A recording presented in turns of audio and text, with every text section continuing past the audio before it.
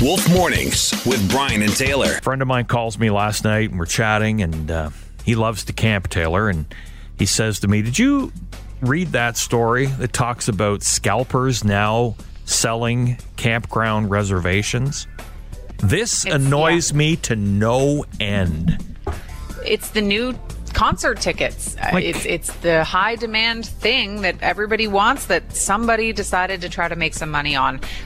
Demand for campgrounds and campsites in Ontario continues to drastically increase, and so do the frustrations of those that are trying to book a campsite. But now Scalpers are reselling reservations at hugely inflated prices. There's all kinds of posts on Kijiji, Facebook Marketplace, all that sort of thing, offering people the chance to book a campsite at a provincial park, but a lot of times it's double or triple or even 4 or 5 times the original amount of the campsite. And people are upset, rightfully so, taking to Twitter, taking to Facebook, complaining about it. When he mentioned that to me, I thought, no way. There is no way that it's come to this. And unfortunately, it has. I'm sorry, scalping is it should not be a job. That's not a job.